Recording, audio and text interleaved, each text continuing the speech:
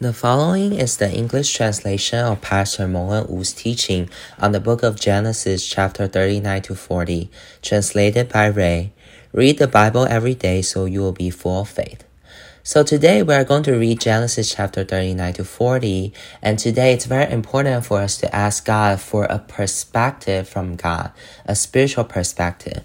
Because from humans' perspective, it seems like Joseph, he's getting worse and worse, but only from God's perspective that we can see that actually God is helping Joseph to keep stepping onto his destiny. So he's actually keep upgrading and upgrading. So first in verse 1, now Joseph had been brought down to Egypt, and Potiphar, an officer of Pharaoh, the captain of the guard, an Egyptian, had bought him from the Ishmaelites who had brought him down there. So for Egyptians, it's very common for them to buy slaves. There are so many slaves and many people are selling, many people are buying. But it happens that the officer of Pharaoh, Potiphar, bought Joseph. So maybe you thought that you are very unlucky. Maybe you thought that you are doing your current job because you have to. Maybe you felt that you try your best to get into a school. Maybe it's as you expected, or maybe it's not as you expected, or maybe you went to some places that you don't want to go. But actually, all of these are God's guidance. So Joseph, in every steps in his path, if we look at from the Bible, we will know that it's all God's arrangement. Why would he met all those Ishmaelites? Why would he be sold to the slave market? Why would he be chosen by Potiphar? From the beginning, since when Jacob asked Joseph to see where are his brothers, where they are pasturing the flock. From that moment, God's will has begun. God's plan has begun. So don't complain about your circumstances. Don't think that you are very unlucky. Don't think that your parents didn't give you a good life. Don't feel that you have a terrible boss. Don't think that you are in a very bad company. Don't think that, it's because I did not perform my best, so I entered into a bad school. Don't think this way. But instead, you should thank God. Thank you, Jesus. Thank you for your arrangement is always the best because you want to help me to step into my glorious calling. So you can see that Judah, he is also seems like in the downward trending. He went to Enaim and he fell there. He sinned there and he repented there. So God allows him to step into his destiny. Similarly, Joseph from Hebron, he's also in the downward spiral, and he went to Egypt. He was thrown into a pit. He was sold by his brother to the caravan and eventually sold to the slave market. So the downward spiral of these two persons are actually revealing that God's beautiful plan and God's building process for these two persons. So nowadays, there's actually a very wrong teaching is that, if I believe in Jesus, then everything I'm doing will be smooth. I will always be on an upward train. All the difficulties will be resolved. I will have the abundance. I will get my promise. I will get the glory.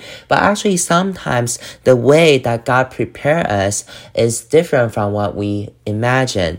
Instead of the thing that we think, actually, he might lead us on the path of the cross. So maybe we will feel that, how come nowadays it seems like I become worse off compared to before? Maybe it's even worse compared to the time when I was not a believer. Maybe you will think that how can the circumstances become harder and harder? But instead you should thank God because, Lord, you see that there are many sin on me that it has to be removed. You want to remove all those corruption. You want to let me become the honorable king, an honorable prince. So you have to see that when Joseph, he is sold to Egypt, that is actually God's move. Then in verse 2 to verse 4, I want you to mark two key words in your Bible. One is that the Lord was with Joseph. And the second one is that he became a successful man. So we have to pray very fervently, God, I need your presence. I need you to be with me so that I can be successful in the things that I do. Lord, it's your presence that brings me success. It's your presence that allows me to have some good opportunities. It's it's because of your presence that my boss can see my faithfulness and my hard working. So that we have to keep praying for this. God, it's your presence that makes everything I do successful. So therefore, if there's many mishap in your life, you shouldn't be praying that, oh God, just solve my problem. But instead, you should pray that, God, may you be with me and constantly guide me so that I can live in front of you. You have to mark the word successful, because the success that God gives to us is usually very different from the success that we thought. Joseph, when he was sold to Egypt, God makes him successful. When Joseph was sold to the household of Potiphar, God makes him successful. When he became a slave, God makes him successful. When he works under someone else, he becomes successful. So it's because of these success that allows him to step into his calling and destiny. It's not the thing that you thought. It's not that, oh, you're now in a good company, you enter into a good school, you have a good salary, and then you marry the most beautiful woman that you could ever imagine, that everyone admire, you have it, and you call that successful. But instead, those things that you admire might actually lead you to Sodom or Gomorrah. And instead, when you feel that you are in a downward spiral, it actually helps us to rely on God more and give us more hunger for His presence, from His will, from His voice, and then His presence will become the blessings of our life. So no wonder in verse 5, from the time that he made him overseer in his house and over all that he had, the Lord blessed the Egyptian's house for Joseph's sake. The blessing of the Lord was on all that he had in house and field. So this is the promise that God has for Abraham, Isaac, and Jacob. Wherever you go, I will bless you and I will keep you. I will bless those who bless you and curse those who curse you. So you see that God also bless Abraham, Isaac, and Jacob in a similar way. So you have to remember. So maybe you are placed in a very bad department, but after you were there, because of God's presence, this department will be blessed. Or maybe you live in a very terrible district, but because you lived here, this district will be changed and will be blessed. Maybe you went to a very bad school, you went to a company, but this school, this company will be blessed because of you, because God is with us. So this is God's meaning of being successful. You know, sometimes we human, we will think that, oh, man struggles upwards while water flows downwards. So now I'm in this terrible company. I'll just treat it as my stepping stone. I just want to leave. I will find a better one. I will find a better place. If the school is bad, then I want to take it again. I want the better. But actually, what you think is very different from God's arrangement for you. God's definition of success is actually to help you that wherever you are, in what kind of circumstances, God is going to bless this place through you. So don't complain about your company, don't complain about your school, don't complain about your family, but instead, in all circumstances, keep giving thanks and pray to God. Yes, Lord, thank you for bringing me to this place, because you want to bless this place.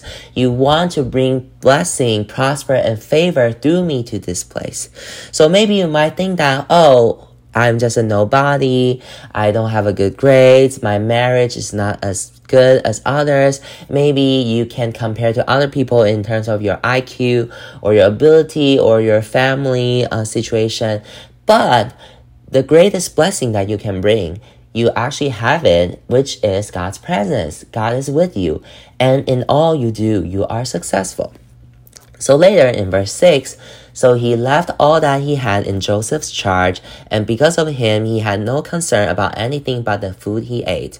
Now Joseph was handsome in form and appearance. Okay, so we all want that we can be more handsome or more beautiful, right? But you never know that all these seemingly good condition can actually lead us into more temptation and make us fall more easily. So in verse 9, like, my master has no concern about anything in the house, and he has put everything that he has in my charge. He is not greater in the house than I am, nor has he kept back anything from me except you, because you are his wife. How then can I do this great wickedness and sin against God? So remember, Judah, he fell in terms of lust. He has his weaknesses, but he never felt that he sinned against God. And also remember, Reuben, out of his insecurity, he lay with his father's concubine Bilhah, but he also never felt that he sinned against God. But instead, Joseph, he has this sense of purity. And this is a huge, important reason why God chose him. And also, it's God put this sense of purity inside him, that he know that when he do the wickedness, he's actually sinning against God. So their families, we need to pray for our kids, pray that they would have the same sense of purity. And we also need this sense of purity so that when we live in front of God, when the temptation comes, when everyone else is doing the same thing, but when temptation comes, that we can say that how can I do this great wickedness and sin against God? You know, Reuben and Judah, they did not overcome, but Joseph overcame it. So it's not about the circumstances, but instead it's about who you are. So today we can also pray that, Lord, may you also put the same pure heart in Joseph, also put it in my children so that he can overcome all these temptations in his workplace and wherever he go. May you bless me, help me, that I can overcome the temptation in lust. I can overcome the temptation in money, in fame. Help me to have a fear of the Lord so that I would not do this great wickedness and sin against you. But later on, eventually he was still framed up by the mistress and was sent to the prison. At that time, slaves doesn't really count as having any value. And how dare you as a slave to try to rape the mistress? So actually, according to the law of Egypt, he could have been killed. But Potiphar, he instead, in his anger, in verse 20, he took him and put him into the prison, the place where the king's prisoners were confined, and he was there in prison. So, he could have been in any prison, but he stayed with the king's prisoners. And he could let Joseph be sentenced to death, but instead he let Joseph to be kept in this place. So this is actually God's arrangement. So you can imagine if Joseph, he was in Potiphar's place and he behaved in everything he do, but eventually he is still a slave. But because of this temptation, and he also overcome this temptation, so God gave him a much better outcome, which is sending him to prison. So maybe you might feel that, oh Lord, today I overcome this temptation. I stand firm for the Lord, but now I'm actually in this kind of worse situation. Please don't be worried, because exactly is in this moment that Joseph can interact with the people who stay with Pharaoh. So please don't feel that, Lord, I stand firm for you. I kept my purity for you. I did not take the bribe because of you. I didn't make false account. And today everyone in the company is trying to excluding me. Why now I'm in this worst place? I lost my job. I lost my house. Oh God, if I know this earlier, I wouldn't maintain my purity. I wouldn't stand firm for your name. I wouldn't stand firm for you. But no, instead, family, please stand firm. In the circumstances that you face this year, you are going to receive comfort from the Lord, because everything that Potiphar did is actually helping Joseph to be closer to Pharaoh, to get closer into his destiny. So this is God's particular arrangement for him. So that's why even though he's in the prison, he also have God's favor. So please don't feel that how come I became more and more unlucky? How come I'm in this downward spiral? Then you start to let go of God's presence. You no longer stand firm for purity. But instead, in all the difficulties, in all the circumstances, you have to instead be more firm, saying that, Lord, I will keep stand firm for purity. I will keep calling after your presence. You will definitely help me. So now you see in verse 23, the keeper of the prison paid no attention to anything that was in Joseph's charge, because the Lord was with him. And whatever he did, the Lord made it succeed. So you see, Joseph's success is actually in the background when every circumstances around him seems to get worse and worse.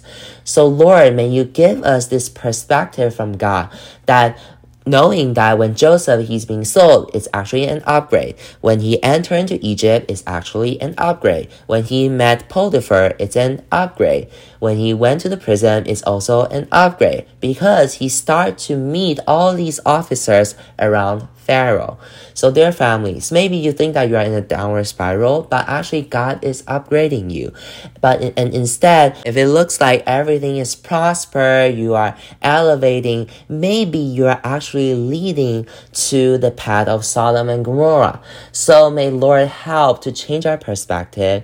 Then we will start to understand God's moves and his principles, understand how he upgrades us. Then we will no longer keep complaining, keep judging, and keep criticizing, but instead we will keep praising and thanking God and live in front of God faithfully. Then God will make everything we do prosper.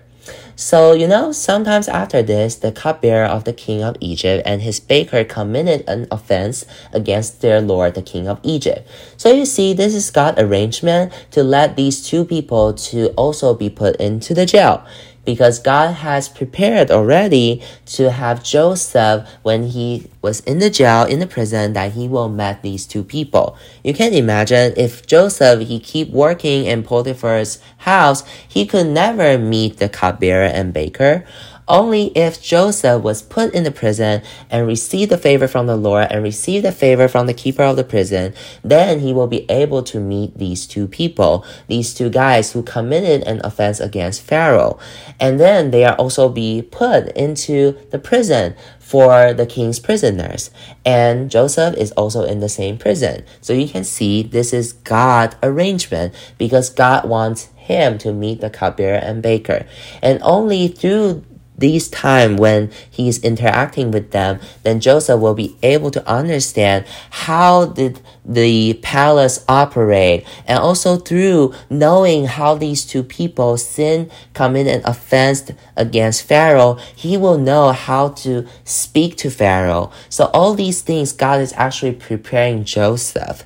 So may Lord give us his perspective. Don't feel that we are actually in a downward spiral, we are keep leading into hopelessness, but no, instead, you are actually keep stepping into God's glorious destiny and calling. So the cupbearer and baker, they were put into custody in the house of the captain of the guard, where also the king's prisoners are staying. Oh, what a coincidence. Actually, this is all God's arrangement. So you have to believe that God, today in your arrangement, everyone I meet, everything that I encounter, it's all your best arrangement. So then in verse 7, so he asked Pharaoh's officer who were with him in custody in his master's house, why are your faces downcast today? So their families, when it seems like you are in your lows, please don't forget to also care for the people around you. Maybe you will think that, I have a lot to deal with already. Do I still have the energy to care for others? But instead, it's exactly at this time that you should care for others. Do you want to came out from your suffering? Do you want to came out from your oppression, your difficulties? Then the best way for you is to stand up and to serve others, to care for others, to pray for others. Then God will open the way for you. So indeed, these two people, they tell him their dreams. And also Joseph interpret the dreams for them.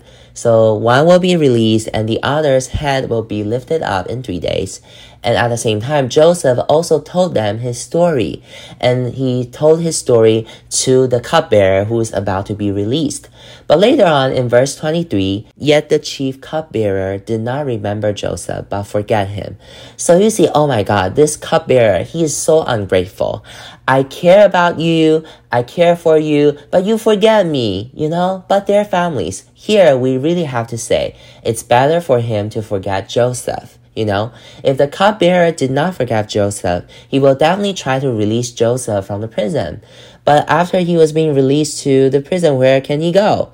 Can he go back to Potiphar's place? No.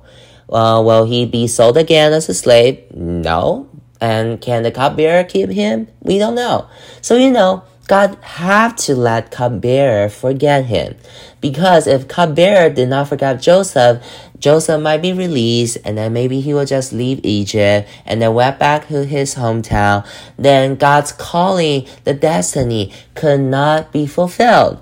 How can Israel grow into a great nation in Egypt? How can they later on bring all the inheritance, all the properties from Egypt to the land of Canaan? How can they later on become the host of the Lord? Impossible. So it's better for him to forget Joseph. So dear families, please don't hold grudges against others. I treated you so well. How can you forget me? I give you everything. How can you hurt me like this? Remember, God has his best arrangement. The cupbearer, he has to forget it. Because at the due timing, when cupbearer talked to Pharaoh, when Pharaoh is in this need, God let the cupbearer remember that, oh, there's this guy, he's Joseph, he can interpret dream. Then it's exactly in this moment he can bring Joseph in front of Pharaoh and speak to him. So if cupbearer did not forget him at this very moment, these things could not be fulfilled. So dear families, we really need this perspective from the Lord. Otherwise, when we encounter the same scenario as Joseph, we will really feel that, oh my God, I am so unlucky. I help others. I treat others well. Even when my difficulties, I serve others, but other people forget me. I love others so much. I even offer out my money, but he came back and bite me. So then you will feel like, forget it. I will no longer serve others. I will no longer help others. I will no longer have love to others. You know, if you have this kind of response, you will be losing your destiny. So instead, you should keep praying for others even more fervently. You should serve others even more wholeheartedly. You should wait for God's timing so that, other people forget you. It's better for them to forget me because the timing isn't there yet. When they eventually remember, then it will be God's time to help us to step into our destiny, step into the glorious moment. So dear families, from today's scripture, you really have to see that through Joseph's experience, you will know that from human's perspective, it seems like he is so pitiful, it's so bad for him. But from God's perspective, actually, God is keep upgrading Joseph from the beginning when he was sold, when he was put into the prison, when everyone forgot him. Actually, all of these is God's help to help him to step into his destiny so that he can eventually to meet Pharaoh until his dream come true. So if we don't have God's perspective, we might feel that everything we do is in vain. But if we have God's perspective, then you can start to pray today. Lord, may you give me your perspective, give me the patience, give me the endurance, give me your faith so that I can praise you in all the moment. Then I will start to believe that all the bad things, all the unlucky things, all the painful things, everything that I thought that someone has failed me before, it's actually, Lord, you are trying to help me to step into my destiny. Amen.